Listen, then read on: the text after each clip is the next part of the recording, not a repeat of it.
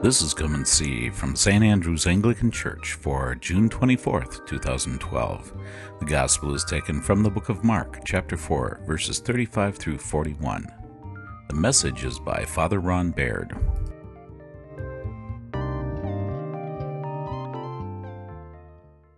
I'm going to do something a little different today than I normally do in the sermon time. I have to think about this week. Part of it is at 9:30 and 11, they're having a children's presentation instead of the sermon, so it kind of frees me up to think a little differently about things. Today is the 26th anniversary of my ordination to the diaconate, if you can believe that. Funny, I remember, you don't have to applaud, but doesn't seem that long ago, honestly. Thursday is my 25th anniversary of my ordination to the priesthood, so I guess you can now say you officially have an old priest. So as I was thinking about that, it got me reflecting on my time, as a priest. And as I was thinking about that, I thought about the first time that I was at St. Matthew's, this congregation there, and the Sunday, and what it was I preached on. And I preached on a phrase from a contemporary Christian artist whose name is Michael W. Smith. And it was about the journey will be long, but here's where you start. Love one another. I don't know that I really knew 19 years later the journey was going to be quite that long, but I guess I should have. But love one another. And as in thinking about what came to my mind was another song of his, which is I'm getting back to the heart of the matter. It's all about you. It's all about you. I'm coming back to the heart of worship. It's all about you. It's all about you, Jesus. And so what I want to do, which is a little bit different, if you'd open your prayer book to page 323,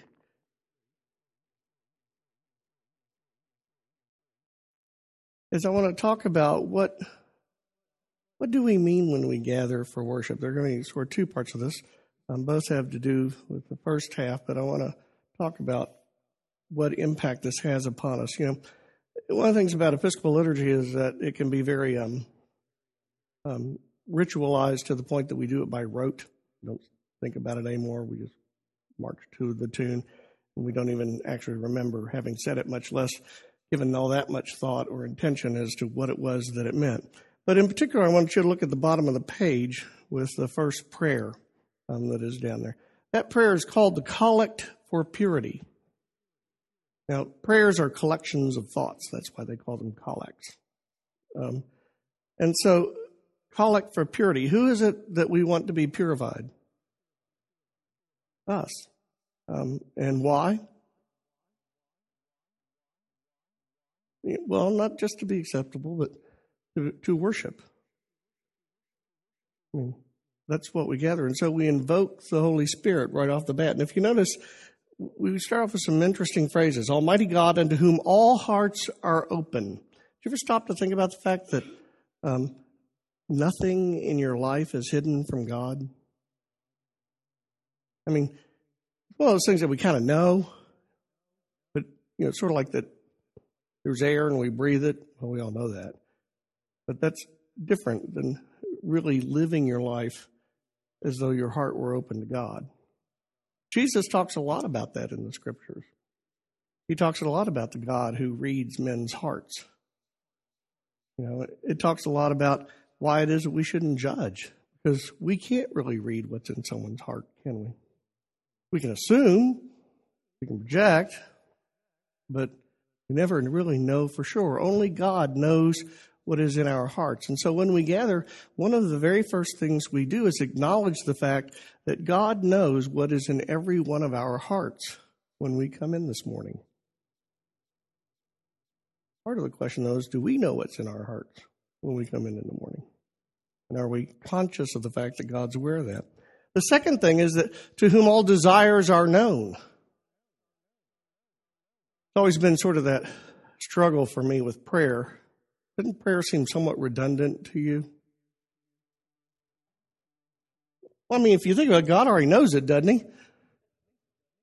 So if God knows it, why do we need to pray it? What's the point of that? Does he need reminding? Is he getting old and forgetful? Well, probably not. No, actually, we're the ones who need the reminding. And so we are acknowledging right up front that our hearts are open to God, and that everything that we bring into this room, every hope, every dream, every desire, be they good or ill, by the way, is already known to God the moment we step foot in this place. And then we go to the other kind of flip side of that coin, which is, and from whom no secrets are hid. Now, you all don't hide secrets, I know that. But you can't really hide them from God anyway. Actually, the worst secrets that we hide are the ones we hide from ourselves. You know, the ones that we don't want to admit. You can pretty much tell what those are. Those are the ones where people who are close to you, when they challenge you about something, you get defensive. Chances are pretty good that if you get defensive about it, that's because you don't want to know it. And you don't want it to be that way. But you can't really do that with God. He already knows. You know, we hide secrets from one another. We hide secrets from ourselves. But nothing's hidden from God. Whatever you did last night or last week or whatever, God already knows. He was aware of it before you walked in this morning. And then we go more to the point of the collect. We ask him to cleanse our hearts by the inspiration of the Holy Spirit. What in the world is that about? Scrub brush out, scrub down our heart. What do you think that means? When you say to God, or when I say on your behalf, cleanse our hearts, what am I asking him to do? Wash away our sins, that's part of it.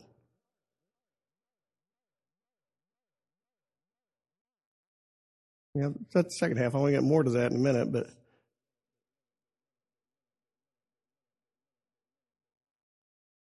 yeah, it's preparation. Cleanse our hearts. You know, when you feed people, if people come over for dinner, do you clean your table? You just go, well, it's dirty, they'll get by. Yeah, we clean things up, don't we? You know, we cleanse our hearts means wash away all of those desires, all of those secrets, all of those things, so that our hearts may not only be open to you, but open in general. You know, eliminate from our care and concern this day all those things that we bring in. They'll be there later. But right now, wash it clean. Make us a clean slate so that we can truly worship. And how is that done, which is the second half of it, is by the inspiration of the Holy Spirit. Now, we tend to think of inspiration as being, eureka! You know, I had a great idea. That's not what inspiration means from the Greek. In the Greek, it really means, and in the ancient English, but it literally says, which is inspirited. To put your spirit in us. You know, the word enthusiastic, by the way, comes from entheos, which means in God. And so we want him to cleanse our hearts by the Holy Spirit filling our hearts with God's presence, so that everything we do on this morning might be directed in a new direction. Not the concerns about how we're going to pay the bills or what we're going to do with the kids or, any of those things. How we're going to get the grass cut and whatever it is that's on your mind. But rather, wash all that away, Lord, and fill me with your Holy Spirit. And then comes the sort of punchline, the reason why. We ask God to do all these things that we might perfectly love him. That's why we're here. Is to show perfect love to God. Now, without the Spirit, that would be impossible. But with the Spirit, it is very possible if we don't quench that Spirit. That we can truly be focused on him alone. And, the second half of this, that we may worthily magnify his holy name. What does magnification do? Makes it bigger. What else? Clearer. It can do other things too. Have you ever taken a magnifying glass in the sun? It can burn things too, can't it? To magnify something means to focus it, to really narrow it down. And that's what we're asking God to do, that we might focus on His holy name, on who He is. Now, when you come into church, some of you who were born and raised in church might have been taught, when you come into church, first thing you do is you kneel down and you pray to prepare yourself for worship. Anybody here learn that in catechism? 3, 4, 5. I don't know what happened those days. I think we're all too busy. For one thing, we can't get down on our knees as much anymore either. We're older. But it doesn't change, how you do that, I don't think was really the issue. They were just providing a way that was done.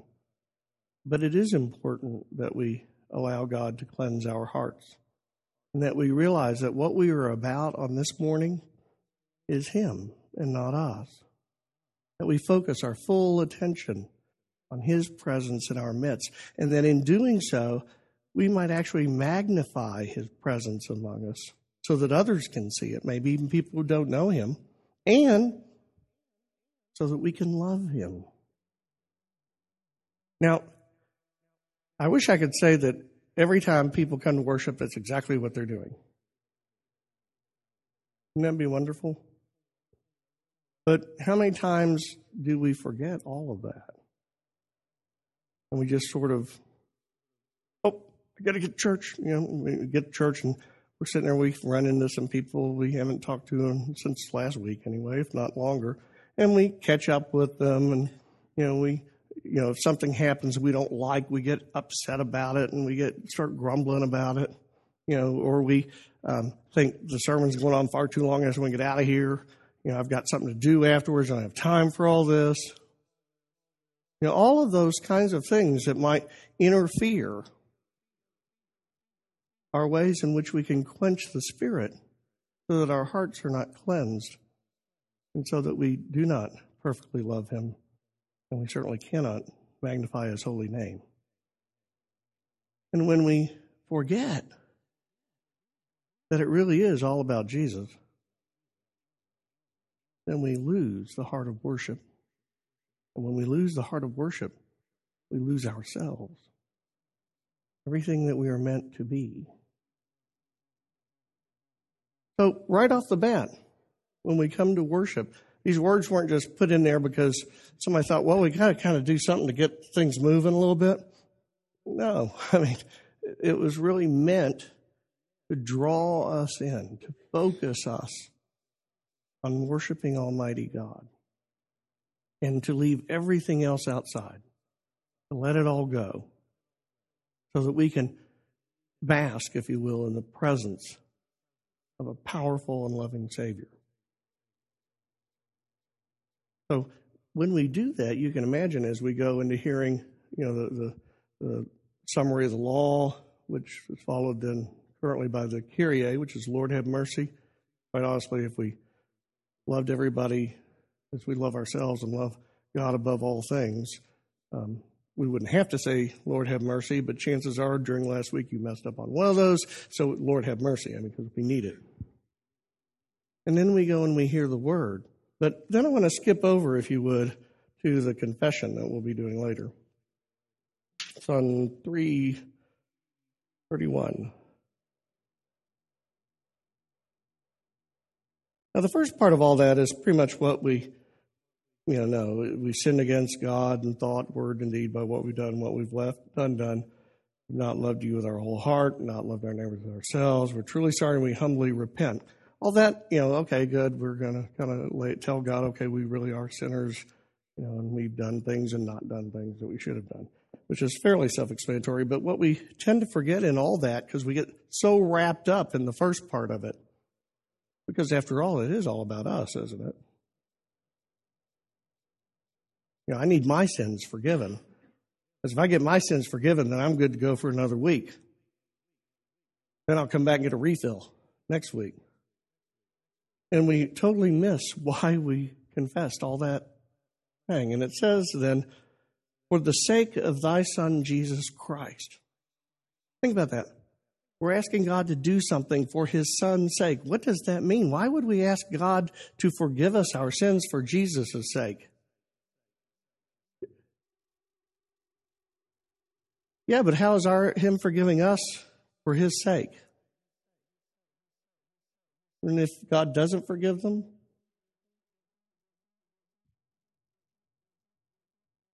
Yeah, well, I mean, what would be the point? He came to die for our sins, and so we don't, too bad.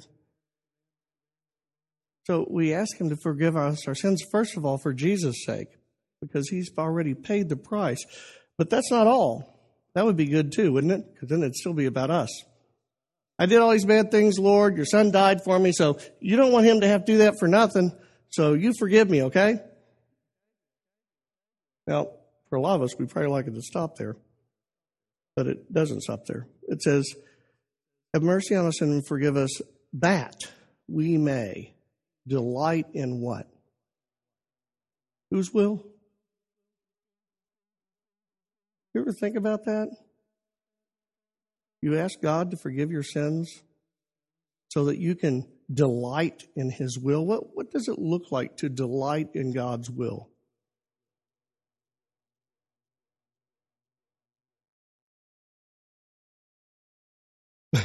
Sing. Nancy wants to go be in the arena with a bunch of lions and sing to them. Oh. That's one thing it looks like, but what does it look like in our life?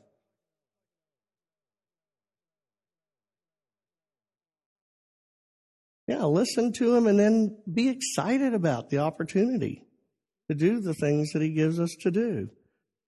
That's what it means to delight in the will of the Father. And then it says, and, so you don't just get to back and say, oh, goody, I just love the will of God. Hallelujah, praise the Lord. Amen, Jesus, thanks. I mean, it doesn't end there. But it says, and walk in thy ways. Not only do you change, your orientation and the way you look at things, but now you go and do the things that Jesus gives you to do. And every time that we ask for forgiveness of our sins, we put those things in there, don't we? Lord, I want you to forgive me my sins so that I can be delighting in your will and I can be walking in your ways. Now, what does it mean to you if somebody says something to you, but then they do the opposite? Frail? Did they mean it? Probably not. I mean, they aren't taking it very seriously.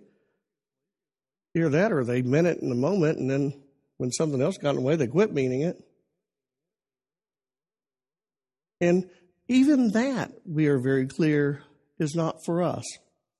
We delight in his will and we walk in his ways for a purpose, that God's name might be glorified, to the glory of thy name. You're beginning to get the common thread in this? It really isn't about us. It really is about God. And if you want to allow God to live in your life, if you want God to pour the abundance of his blessings upon you and all those wonderful things that we like that part of it, the forgiveness of sins and all those things, there's this other side of that contract, which is what we do. Do we perfectly love him? Do we worthily magnify him? Do we delight in his will and walk in his ways for his glory? Those are the things that every Sunday we come here and we ask for him to do. And in one sense, it's an incredibly, radical change in what the world says. Nowhere in the world will you see this kind of thing where you go in and it's not about me. It's all about Jesus. And so when you come to church, however you do it when you first get here by kneeling down. That's great. It's a nice way to do it. If you do it some other way, that's fine. center yourself on the presence of God and think about the things that we're praying.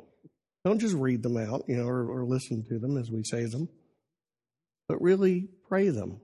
When I was in seminary, my liturgics professor I had for, they called practicum, where practice chapel was what we called it mostly, but when we would go in there, he would say, don't read it, pray it. Don't read it, pray it. Now, you've heard priests who don't pray it, haven't you? You know what that sounds like? It goes differently. Sometimes it's sing-song, up and down, but there's never any variation in the pattern or the tone. Sometimes it's just boring because they're trying to get through it so fast that they don't put any inflection on anything. And you're not even sure what it was they said. It's not that they're bad people. It's that they become focused on the liturgy and not on praying it. There's no point in having it written if all you're going to do is read it. There's great value in it if we really mean it by praying it. And so this summer, I'd like to invite you to practice that, putting those things into practice. Really pay attention to what you say in the liturgy and really try to live into what those things are saying, to really grasp hold of them and to mean them. Because it's about Him, not us. Amen. You were just listening to Come and See. Come and See is a production of St. Andrew's Anglican Church in Lewis Center, Ohio. St. Andrew's is also available online at www.standrewspolaris.org. Please join us again when we invite you to Come and See.